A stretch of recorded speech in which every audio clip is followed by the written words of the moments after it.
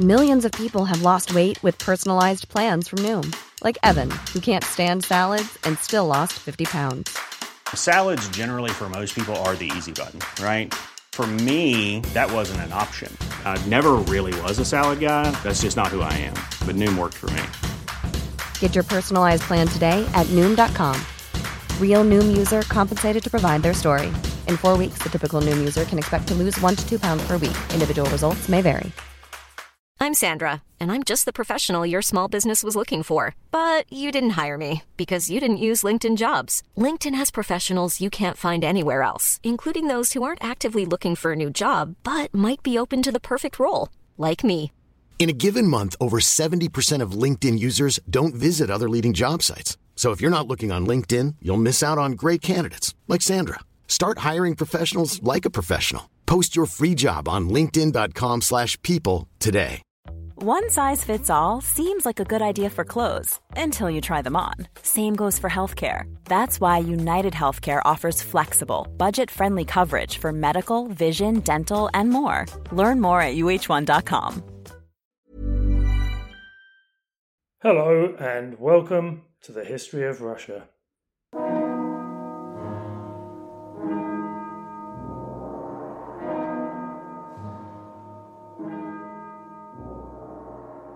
I'm Damon, and this is episode 53, Peter the Great, Part 8, The Emperor of All the Russias. Thanks for listening in. Okay, so as outlined last time out, this week, in what will be the penultimate episode of the Peter the Great mini-series, we'll be getting to grips with a number of different themes. And we'll start with that elephant in the room, the death of the Tsar's son and heir, Alexei Petrovich. And then we'll review the key events that occurred in parallel with the latter stages of the Great Northern War, before moving on to cover Russia's new standing in the European pecking order. And then we'll finish off by looking at the period between 1721 and 1725, which actually happened to be the last 5 years of Peter's life. And then the next episode after this one will be an overall appraisal of Peter's life and times, and then after that we'll be taking a break from the chronological order and looking at how things stood in 1725 from the Russian, European and the global standpoints. Before we start though, I just need to tell you about some changes that are going to be coming down the line. So I've been mulling over how I can improve things in terms of the content that I'm putting out, and also how I can cover some of the overheads that are associated with the podcast. So here's what I plan to do. Starting in the new year, and that's January 2023 to anyone playing catch up, there will be 2 ways to listen to the History of Russia podcast. First, as you do now, still totally free and without any advertising, which, by the way, I was considering, but for now have decided to pass on, because to be honest, as a listener, I'm not a big fan of it. The only difference is that there will be 2 episodes a month instead of 3. Then secondly, there will be a monthly subscription-only episode that will feature content related to a wide range of Russian themes outside of the chronological narrative. So they could be cultural, or historical, or geographical. Plus, for your small monthly subscription, you will get the normal 3 episodes earlier, and these will also include an accompanying transcript.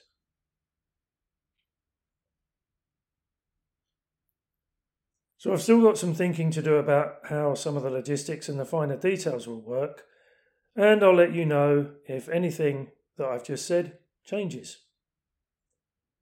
For the time being though, if you've got any opinions, comments or ideas, then please get them across to me either via Twitter, where I'm on Twitter as History Russia 1, or if you just search for the History of Russia. And yes, I am still on Twitter, and I'm just keeping an eye on things over there just to see how they pan out.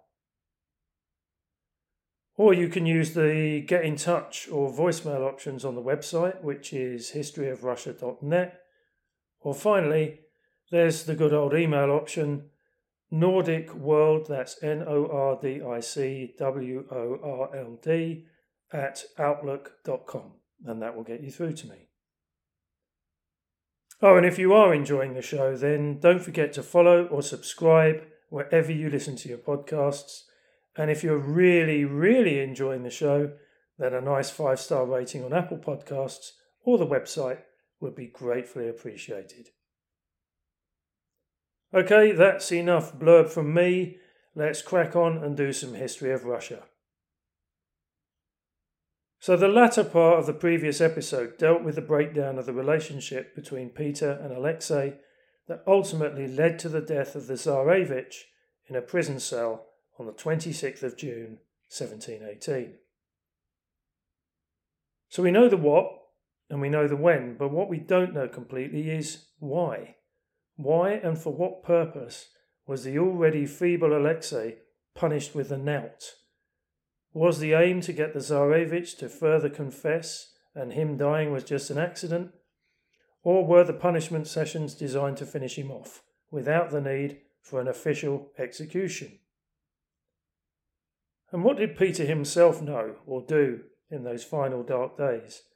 And even before then, at what point and why had the Tsar decided that his son and heir was surplus to requirements? So let's start with that last question, because in my mind that's pretty simple to explain. Up until August 1716, when Alexei had run away to Vienna, and maybe even up till Yefrosinia had blabbed and referred to Alexei's letters in April 1718, I believe that Peter would have been satisfied with Alexei being cut out of the succession and living as a monk in some distant secluded monastery. However, after April 1718 and those letters, in Peter's eyes, Alexei stopped being an enemy and became a traitor, although not a very effective or a dangerous traitor. And that's when I think the Tsar decided that the Tsarevich had to be eradicated. And those words, Tsar and Tsarevich, are important here because in Peter's eyes this was nothing to do with the father-son relationship. It was all to do with the relationship between the head of state and the next in line. It was business, it wasn't personal. But I also think that even after the Senate, etc., had read out the death sentence in June 1718, the last thing that the Tsar or the man would have wanted was the very public state execution of the Tsarevich or his son. So who ordered the knouting, and from what exactly did Alexei die? Well, from what I can ascertain, Peter ordered the knouting.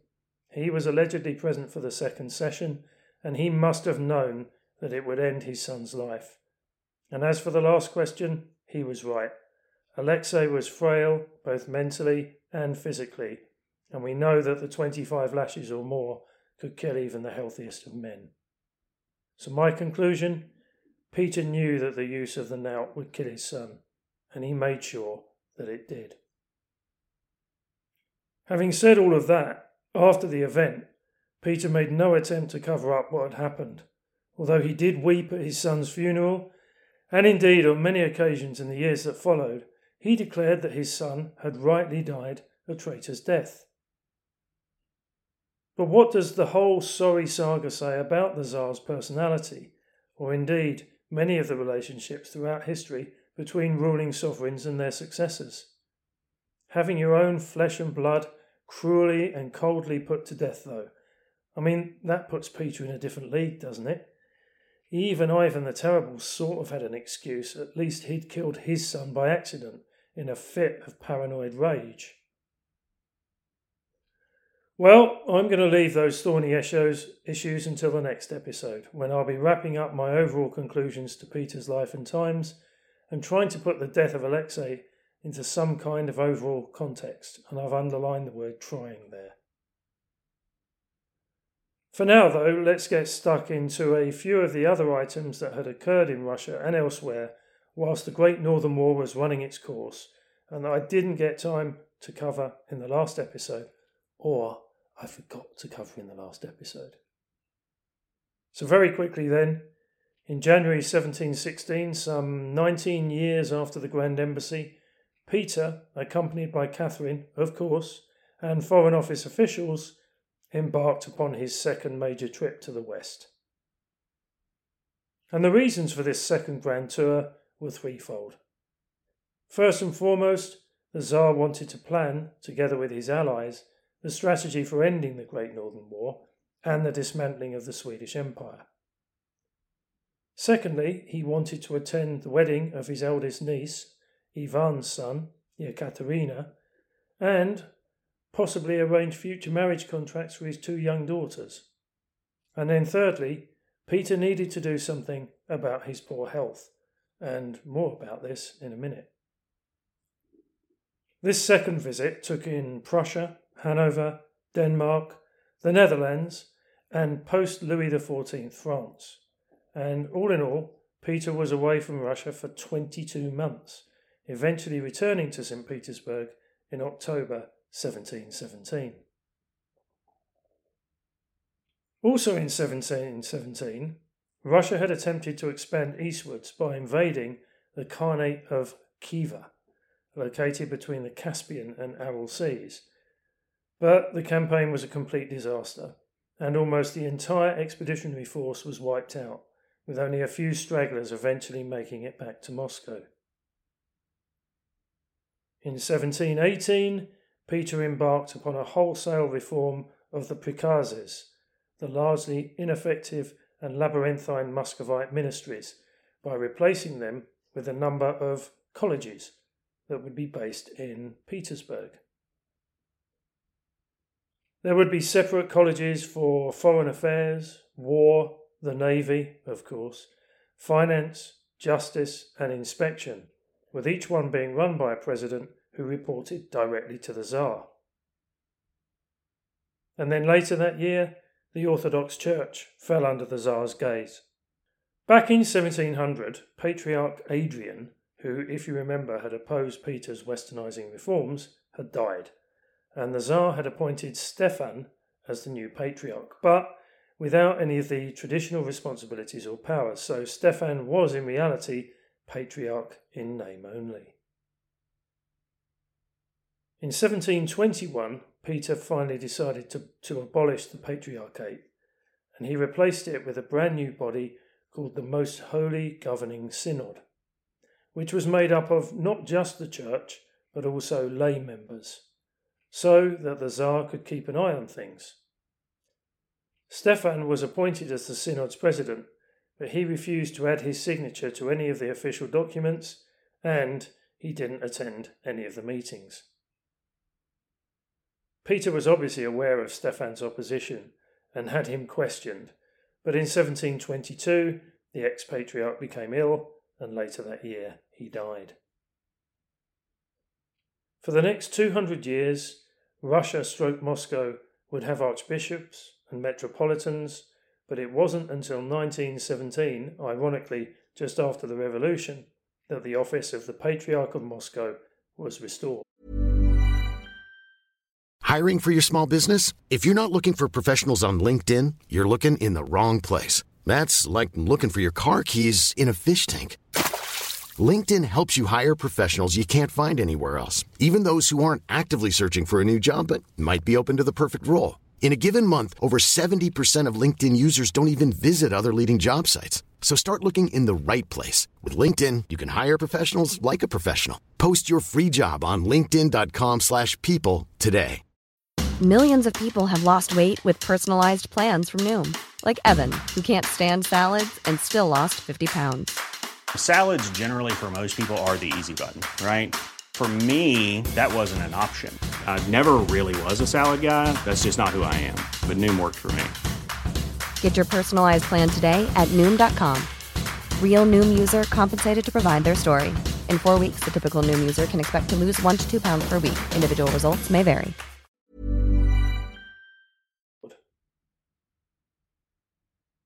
Okay, so with all of the various threads brought up to date, let's pause for a few minutes and look at where things stand in 1721.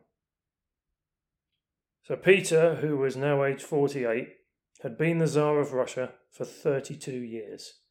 His son and heir, following Alexei's death, Peter Petrovich, had died aged 4 in 1719, which left just 2 daughters, Anna and Elizabeth, and a grandson and a granddaughter, Peter Alexeyevich and Natalia Alexeyevna, in the direct line of succession. Oh, and as I've mentioned, health-wise, the Tsar wasn't in a good place. The Great Northern War that had lasted 21 years had been won, and the Russia of 1721 was, on the surface, unrecognisable from the Russia of 1689.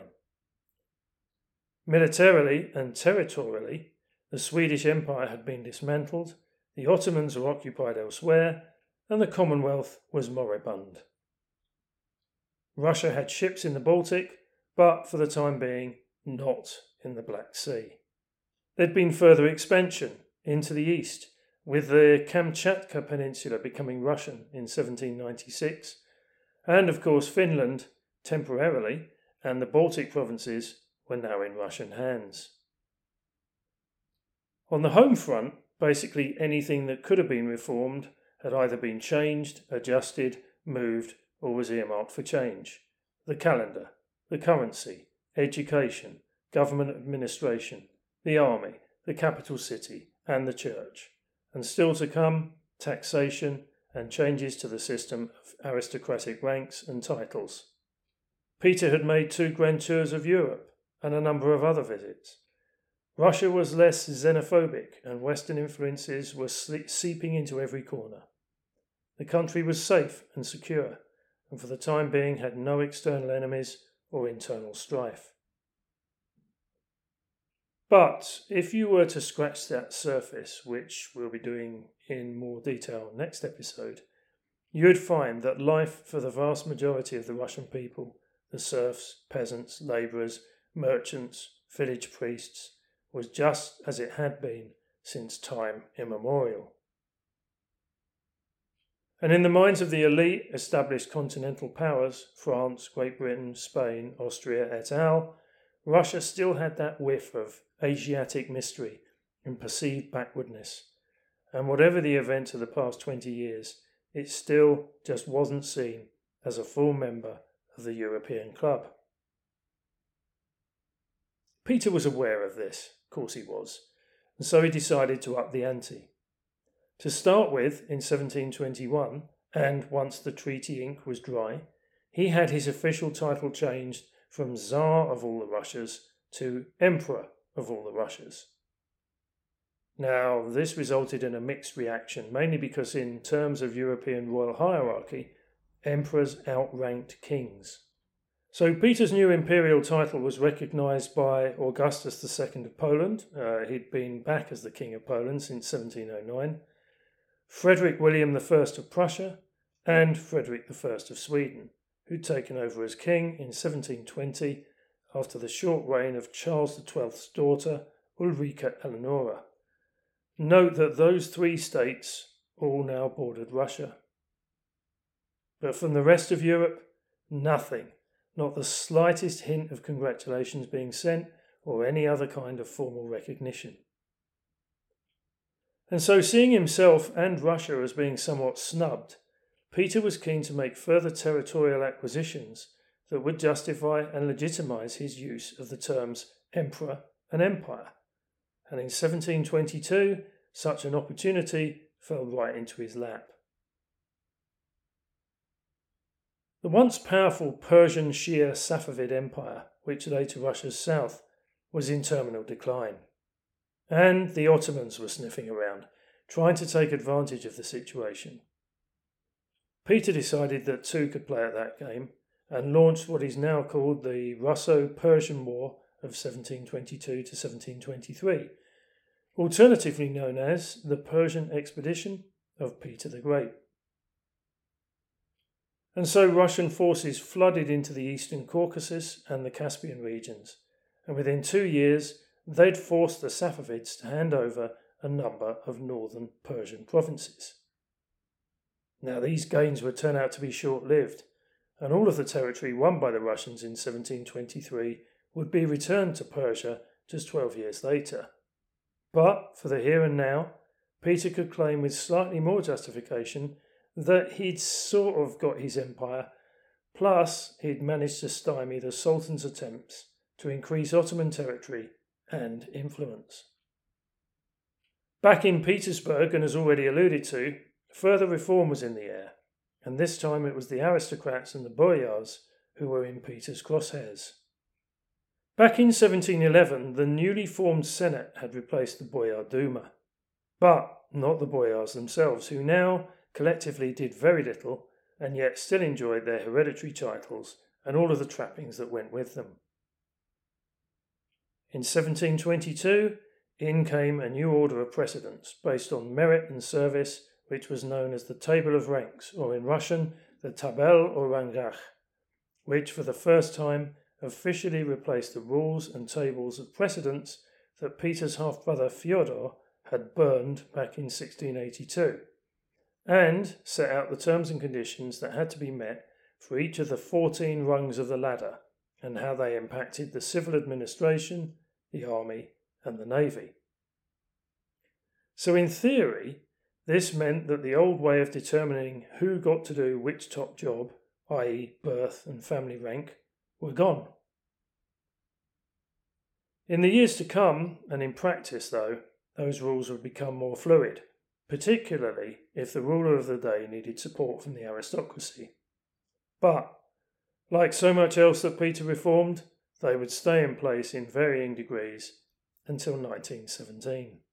So after 23 years of almost continual warfare, money, or a serious lack of it, was by 1723 becoming a serious problem.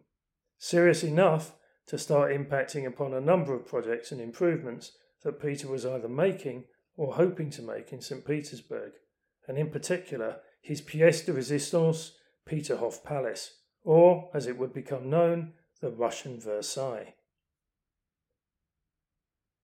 And so a new system of personal taxation was introduced.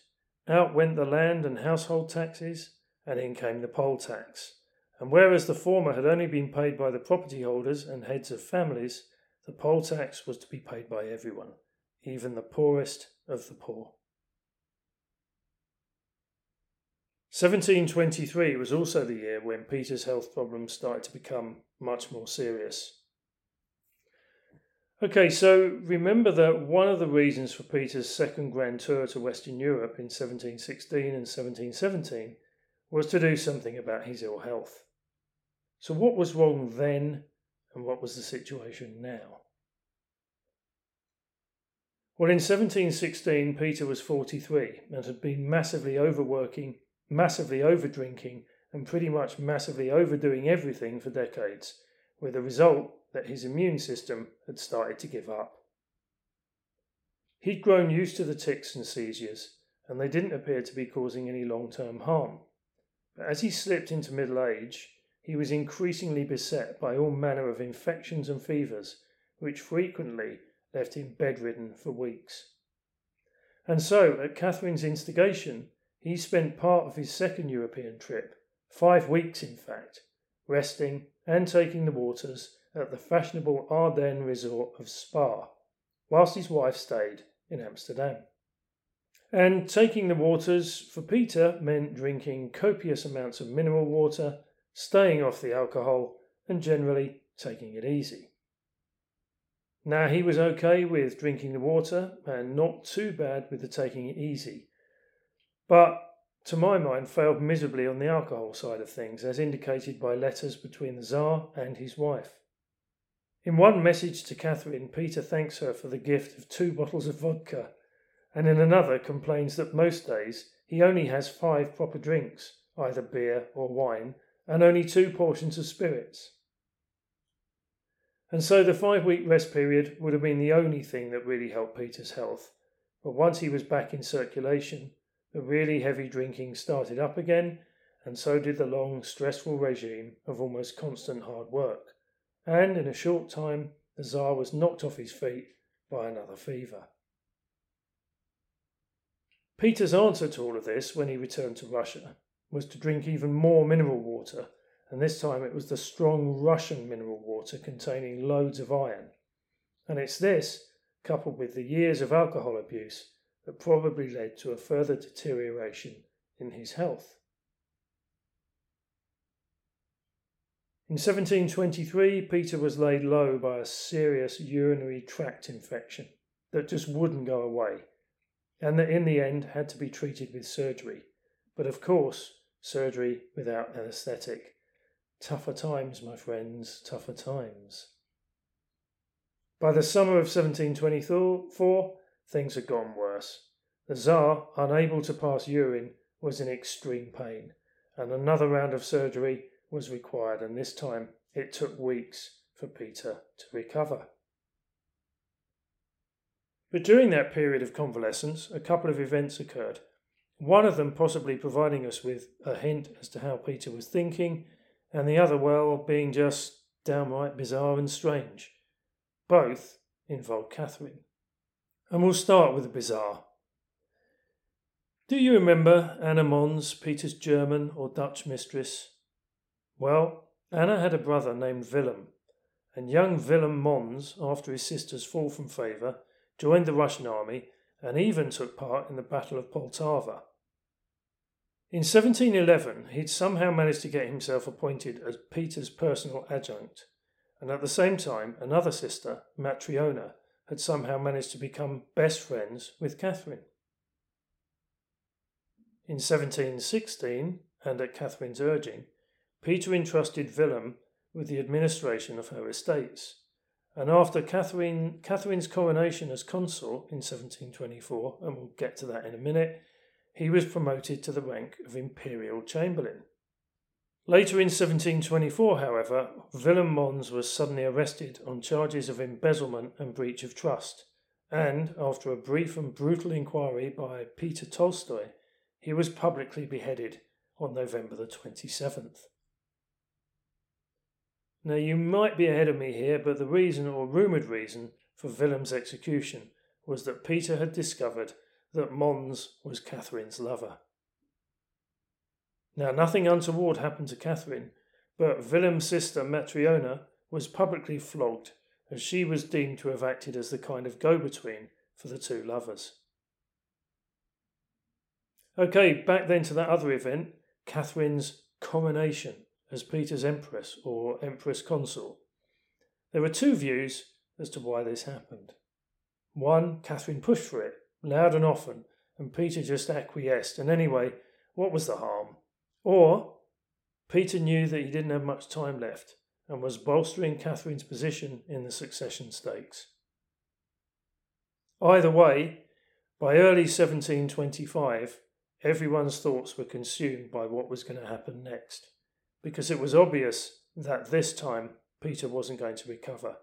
His urinary tract infection had returned, and now his doctors suspected, rightly as it turned out, that his bladder had become gangrenous. At the beginning of February, the Tsar was slipping in and out of consciousness, and on the morning of the 8th, he died. Now, there is a rumour, quite a strong one actually, that just before his death, Peter asked for paper and pen, and clearly in agony, scrawled an unfinished note that read, "Leave all to," and then, exhausted by the effort, asked for his eldest daughter Anna to be summoned. And I'm afraid on that bombshell, that's where we're going to end things for this week. Next time, it's going to be the last episode, and we'll be looking into who the contenders were to be the next ruler of all the Russias, and then we'll finish off by taking that look at the overall summary and the overall conclusion to Peter's life and times. So, until then, dear listeners, look after yourselves, stay safe, lay off the Russian mineral water, and I'll speak to you all soon.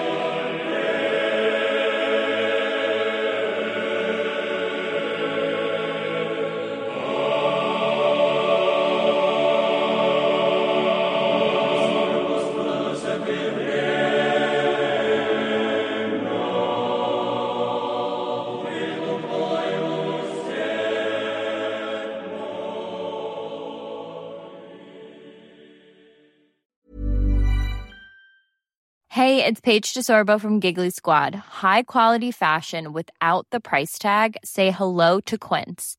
I'm snagging high-end essentials like cozy cashmere sweaters, sleek leather jackets, fine jewelry, and so much more. With Quince being 50 to 80% less than similar brands.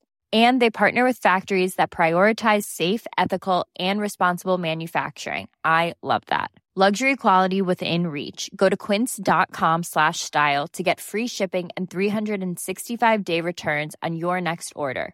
Quince.com/style.